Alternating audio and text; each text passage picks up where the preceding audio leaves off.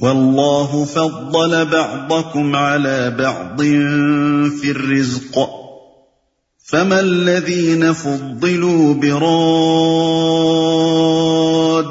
رزقهم على ما ملكت أيمانهم فهم فيه سواء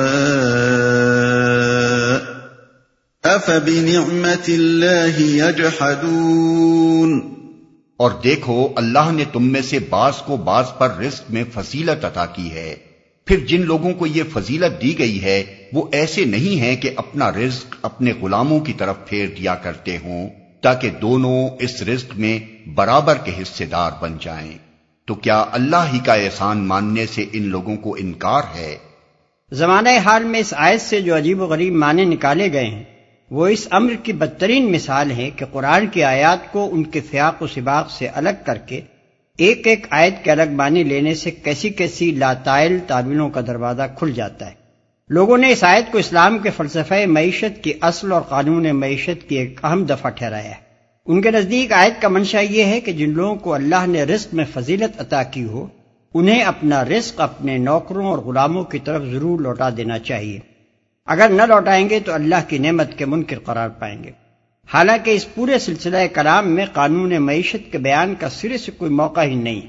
اوپر سے تمام تقریر شرک کے ابطال اور توحید کے اثبات میں ہوتی چلی آ رہی ہے، اور آگے بھی مسلسل یہی مضمون چل رہا ہے۔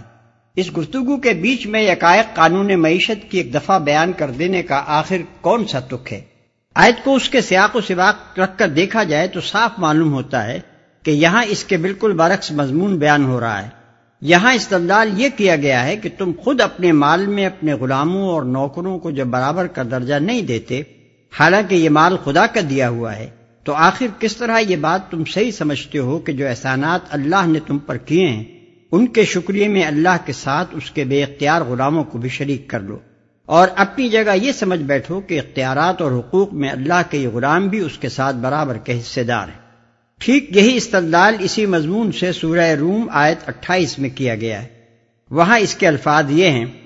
ضرب لکم مثلا من انفسکم هل لکم مما ملکت ایمانکم من شرکاء فیما رزقناکم فانتم فیہ سواء تخافونہم کخیفتکم انفسکم کذالک نفصل الآیات لقوم یعقلون۔ یعنی اللہ تمہارے سامنے ایک مثال خود تمہاری اپنی ذات سے پیش کرتا ہے۔ کیا تمہارے اس رزق میں جو ہم نے تمہیں دے رکھا ہے تمہارے غلام تمہارے شریک ہیں، حتیٰ کہ تم اور وہ اس میں برابر ہوں، اور تم ان سے اسی طرح ڈرتے ہو جس طرح اپنے برابر والوں سے ڈرا کرتے ہو؟ اس طرح اللہ کھول کھول کر نشانیاں پیش کرتا ہے ان لوگوں کے لیے جو عقل سے کام لیتے ہیں۔ دونوں آیتوں کا تقابل کرنے سے صاف معلوم ہوتا ہے کہ دونوں میں ایک ہی مقصد کے لیے ایک ہی مثال سے استدلال کیا گیا ہے، اور ان میں سے ہر ایک دوسری کی تفسیر کر رہی ہے۔ شاید لوگوں کو غلط فہمی افبنعمت اللہ یجحدون کے الفاظ سے ہوئی ہے۔ انہوں نے تمثیل کے بعد متصلاً یہ فقرہ دیکھ کر خیال کیا کہ ہو نہ ہو اس کا مطلب یہی ہوگا کہ اپنے زیر دستوں کی طرف رزق نہ پھیر دینا ہی اللہ کی نعمت کا انکار ہے۔ حالانکہ جو شخص قرآن میں کچھ بھی نظر رکھتا ہے وہ اس بات کو جانتا ہے کہ اللہ کی نعمتوں کا شکریہ غیر اللہ کو ادا کرنا اس کتاب کی نگاہ میں اللہ کی نعمتوں کا انکار ہے۔ یہ مضمون اس کثرت سے قرآن میں دہرایا گیا ہے کہ تلاوت و تدبر کی عادت رکھنے والوں کو تو اس میں اشتباہ پیش نہیں آ سکتا۔ البتہ انڈیکسوں کی مدد سے اپنے مطلب کی آیات نکال کر مضامین تیار کرنے والے حضرات اس سے ناواقف ہو سکتے ہیں۔ نعمت الہی کے انکار کا یہ مفہوم سمجھ لینے کے بعد اس فقرے کا یہ مطلب صاف سمجھ میں آ جاتا ہے کہ جب یہ لوگ مالک اور مملوک کا فرق خوب جانتے ہیں اور خود اپنی زندگی میں ہر وقت اس فرق کو ملحوظ رکھتے ہیں، تو کیا پھر ایک اللہ ہی کے معاملے میں انہیں اس بات پر اصرار ہے کہ اس کے بندوں کو اس کا شریک و سہیم ٹھہرائیں، اور جو نعمتیں انہوں نے اس سے پائی ہیں ان کا شکریہ اس کے بندوں کو ادا کریں؟ واللہ جعل لكم من انفسكم ازواجا وجعل لكم من ازواجكم بنين وحفدة ورزقكم من الطيبات افبالباطل يؤمنون وبنعمة الله هم يكفرون۔ وَيَعْبُدُونَ مِن دُونِ اللَّهِ مَا لَا يَمْلِكُ لَهُمْ رِزْقًا مِّنَ السَّمَاوَاتِ وَالْأَرْضِ شَيْئًا وَلَا يَسْتَطِيعُونَ فَلَا تَضْرِبُوا لِلَّهِ الْأَمْثَالَ إِنَّ اللَّهَ يَعْلَمُ وَأَنتُمْ لَا تَعْلَمُونَ۔ اور وہ اللہ ہی ہے جس نے تمہارے لیے تمہاری ہم جنس بیویاں بنائیں اور اسی نے ان بیویوں سے تمہیں بیٹے پوتے عطا کیے اور اچھی اچھی چیزیں تمہیں کھانے کو دیں۔ پھر کیا یہ لوگ یہ سب کچھ دیکھتے اور جانتے ہوئے بھی باطل کو مانتے ہیں اور اللہ کے احسان کا انکار کرتے ہیں اور اللہ کو چھوڑ کر ان کو پوچھتے ہیں جن کے ہاتھ میں نہ آسمانوں سے انہیں کچھ بھی رزق دینا ہے نہ زمین سے، اور نہ یہ کام وہ کر ہی سکتے ہیں، بس اللہ کے لیے مثالیں نہ گھڑو، اللہ جانتا ہے تم نہیں جانتے۔ باطل کو مانتے ہیں یعنی یہ بے بنیاد اور بے حقیقت عقیدہ رکھتے ہیں کہ ان کی قسمتیں بنانا اور بگاڑنا، ان کی مرادیں برلانا اور دعائیں سننا، انہیں اولاد دینا، ان کو روزگار دلوانا، ان کے مقدمے جتوانا اور انہیں بیماریوں سے بچانا کچھ دیویوں اور دیوتاؤں اور جنوں اور اگلے پچھلے بزرگوں کے اختیار میں ہے، اور اللہ کے احسان کا انکار کرتے ہیں۔ اگرچہ مشرکین مکہ اس بات سے انکار نہیں کرتے تھے کہ یہ ساری نعمتیں اللہ کی دی ہوئی ہیں اور ان نعمتوں پر اللہ کا احسان ماننے سے بھی انہیں انکار نہ تھا، لیکن جو غلطی وہ کرتے تھے وہ یہ تھی کہ ان نعمتوں پر اللہ کا شکریہ ادا کرنے کے ساتھ ساتھ وہ ان بہت سی ہستیوں کا شکریہ بھی زبان اور عمل سے ادا کرتے تھے جن کو انہوں نے بلا کسی ثبوت اور بلا کسی سند کے اس نعمت بخشی میں دخیل اور حصے دار ٹھہرا رکھا تھا۔ اسی چیز کو قرآن اللہ کے احسان کا انکار قرار دیتا ہے۔ قرآن میں یہ بات بطور ایک قاعدہ کلیہ کے پیش کی گئی ہے کہ محسن کے احسان کا شکریہ غیر محسن کو ادا کرنا دراصل محسن کے احسان کا انکار کرنا ہے۔ اسی طرح قرآن یہ بات بھی اصول کے طور پر بیان کرتا ہے کہ محسن کے متعلق بغیر کسی دلیل اور ثبوت کے یہ گمان کر لینا کہ اس نے خود اپنے فضل و کرم سے یہ احسان نہیں کیا ہے بلکہ فلاں شخص کے طفیل یا فلاں کی رعایت سے یا فلاں کی سفارش سے یا فلاں کی مداخلت سے کیا ہے، یہ بھی دراصل اس کے احسان کا انکار ہی ہے۔ یہ دونوں اصولی باتیں سراسر انصاف اور عقل عام کے مطابق ہیں۔ ہر شخص خود بادنا تعمل ان کی معقولیت سمجھ سکتا ہے۔ فرض کیجئے کہ آپ ایک حاجت مند آدمی پر رحم کھا کر اس کی مدد کرتے ہیں اور وہ اسی وقت اٹھ کر آپ کے سامنے ایک دوسرے آدمی کا شکریہ ادا کر دیتا ہے جس کا اس امداد میں کوئی دخل نہ تھا۔ آپ چاہے اپنی فراخ دلی کی بنا پر اس کی اس بےہودگی کو نظر انداز کر دیں اور آئندہ بھی اپنی امداد کا سلسلہ جاری رکھیں، مگر اپنے دل میں یہ ضرور سمجھیں گے کہ یہ ایک نہایت بدتمیز اور احسان فراموش آدمی ہے۔ پھر اگر دریافت کرنے پر آپ کو معلوم ہو کہ اس شخص نے یہ حرکت اس خیال کی بنا پر کی تھی کہ آپ نے اس کی جو کچھ بھی مدد کی ہے وہ اپنی نیک دلی اور فیاضی کی وجہ سے نہیں کی بلکہ اس دوسرے شخص کی خاطر کی ہے، درا حالانکہ یہ واقعہ نہ تھا، تو آپ لامحالہ اسے اپنی توہین سمجھیں گے۔ اس کی اس بےہودہ تعویل کا صریح مطلب آپ کے نزدیک یہ ہوگا کہ وہ آپ سے سخت بدگمان ہے اور آپ کے متعلق یہ رائے رکھتا ہے کہ آپ کوئی رحیم اور شفیق انسان نہیں ہیں بلکہ محض ایک دوست نواز اور یارباش آدمی ہیں۔ چند لگے بندھے دوستوں کے توسل سے کوئی آئے تو آپ اس کی مدد ان دوستوں کی خاطر کر دیتے ہیں، ورنہ آپ کے ہاتھ سے کسی کو کچھ فیض حاصل نہیں ہو سکتا۔ اللہ کے لیے مثالیں نہ گھڑو۔ اگرچہ مشرکین مکہ اس بات سے انکار نہیں کرتے تھے کہ یہ ساری نعمتیں اللہ کی دی ہوئی ہیں اور ان نعمتوں پر اللہ کا احسان ماننے سے بھی انہیں انکار نہ تھا، لیکن جو غلطی وہ کرتے تھے وہ یہ تھی کہ ان نعمتوں پر اللہ کا شکریہ ادا کرنے کے ساتھ ساتھ وہ ان بہت سی ہستیوں کا شکریہ بھی زبان اور عمل سے ادا کرتے تھے جن کو انہوں نے بلا کسی ثبوت اور بلا کسی سند کے اس نعمت بخشی میں دخیل اور حصے دار ٹھہرا رکھا تھا۔ اسی چیز کو قرآن اللہ کے احسان کا انکار قرار دیتا ہے۔ قرآن میں یہ بات بطور ایک قاعدہ کلیہ کے پیش کی گئی ہے کہ محسن کے احسان کا شکریہ غیر محسن کو ادا کرنا دراصل محسن کے احسان کا انکار کرنا ہے۔ اسی طرح قرآن یہ بات بھی اصول کے طور پر بیان کرتا ہے کہ محسن کے متعلق بغیر کسی دلیل اور ثبوت کے یہ گمان کر لینا کہ اس نے خود اپنے فضل و کرم سے یہ احسان نہیں کیا ہے بلکہ فلاں شخص کے طفیل یا فلاں کی رعایت سے یا فلاں کی سفارش سے یا فلاں کی مداخلت سے کیا ہے، یہ بھی دراصل اس کے احسان کا انکار ہی ہے۔ یہ دونوں اصولی باتیں سراسر انصاف اور عقل عام کے مطابق ہیں۔ ہر شخص خود بادنا تعمل ان کی معقولیت سمجھ سکتا ہے۔ فرض کیجئے کہ آپ ایک حاجت مند آدمی پر رحم کھا کر اس کی مدد کرتے ہیں، اور وہ اسی وقت اٹھ کر آپ کے سامنے ایک دوسرے آدمی کا شکریہ ادا کر دیتا ہے جس کا اس امداد میں کوئی دخل نہ تھا۔ آپ چاہے اپنی فراخ دلی کی بنا پر اس کی اس بےہودگی کو نظر انداز کر دیں اور آئندہ بھی اپنی امداد کا سلسلہ جاری رکھیں، مگر اپنے دل میں یہ ضرور سمجھیں گے کہ یہ ایک نہایت بدتمیز اور احسان فراموش آدمی ہے۔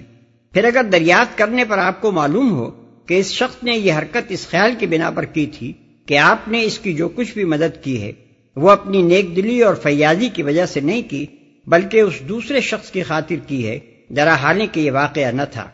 تو آپ لامحالہ اسے اپنی توہین سمجھیں گے۔ اس کی اس بےہودہ تعویل کا صریح مطلب آپ کے نزدیک یہ ہوگا کہ وہ آپ سے سخت بدگمان ہے اور آپ کے متعلق یہ رائے رکھتا ہے کہ آپ کوئی رحیم اور شفیق انسان نہیں ہیں بلکہ محض ایک دوست نواز اور یارباش آدمی ہیں۔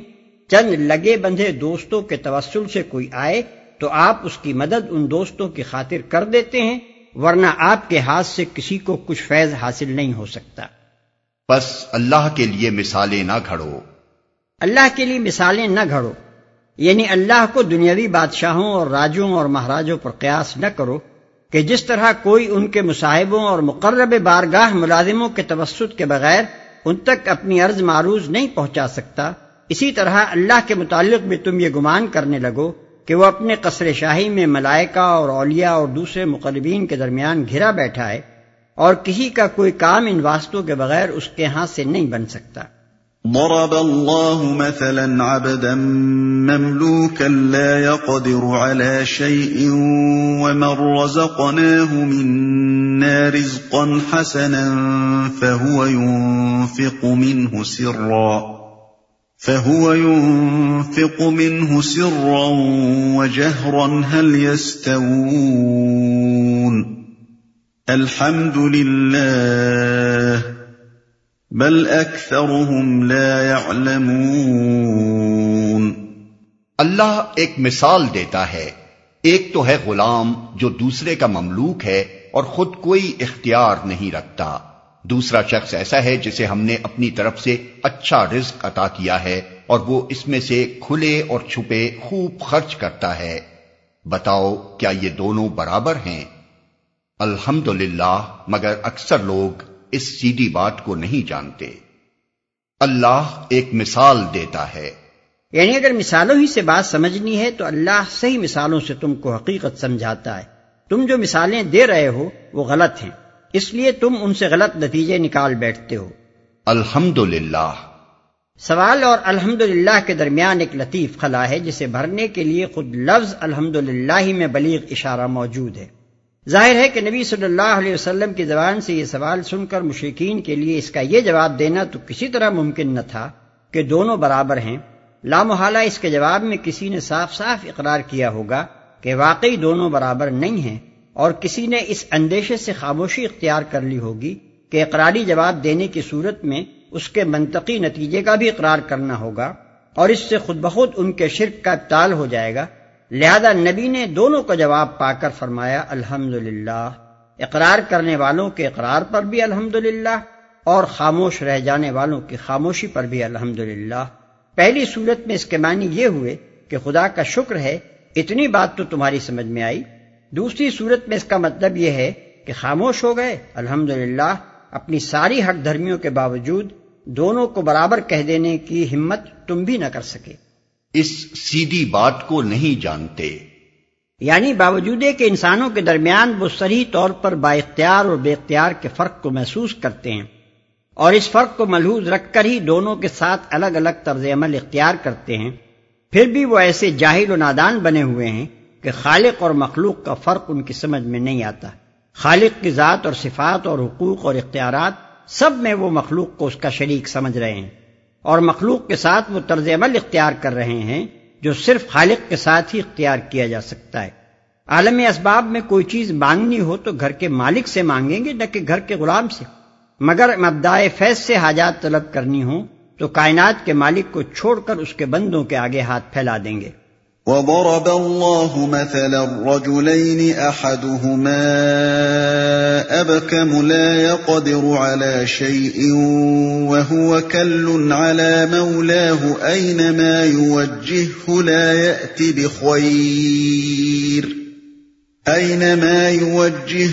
يأت بخير هل يستوي هو ومن يأمر بالعدل وهو على صراط مستقیم۔ اللہ ایک اور مثال دیتا ہے،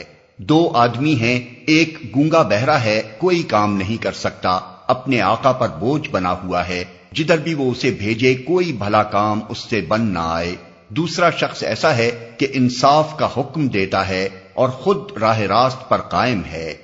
بتاؤ کیا یہ دونوں یکساں ہیں؟ پہلی مثال میں اللہ اور بناوٹی معبودوں کے فرق کو صرف اختیار اور بے اختیاری کے اعتبار سے نمایاں کیا گیا تھا۔ اب اس دوسری مثال میں وہی فرق اور زیادہ کھول کر صفات کے لحاظ سے بیان کیا گیا ہے۔ مطلب یہ ہے کہ اللہ اور بناوٹی معبودوں کے درمیان فرق صرف اتنا ہی نہیں ہے کہ ایک با اختیار مالک ہے اور دوسرا بے اختیار غلام،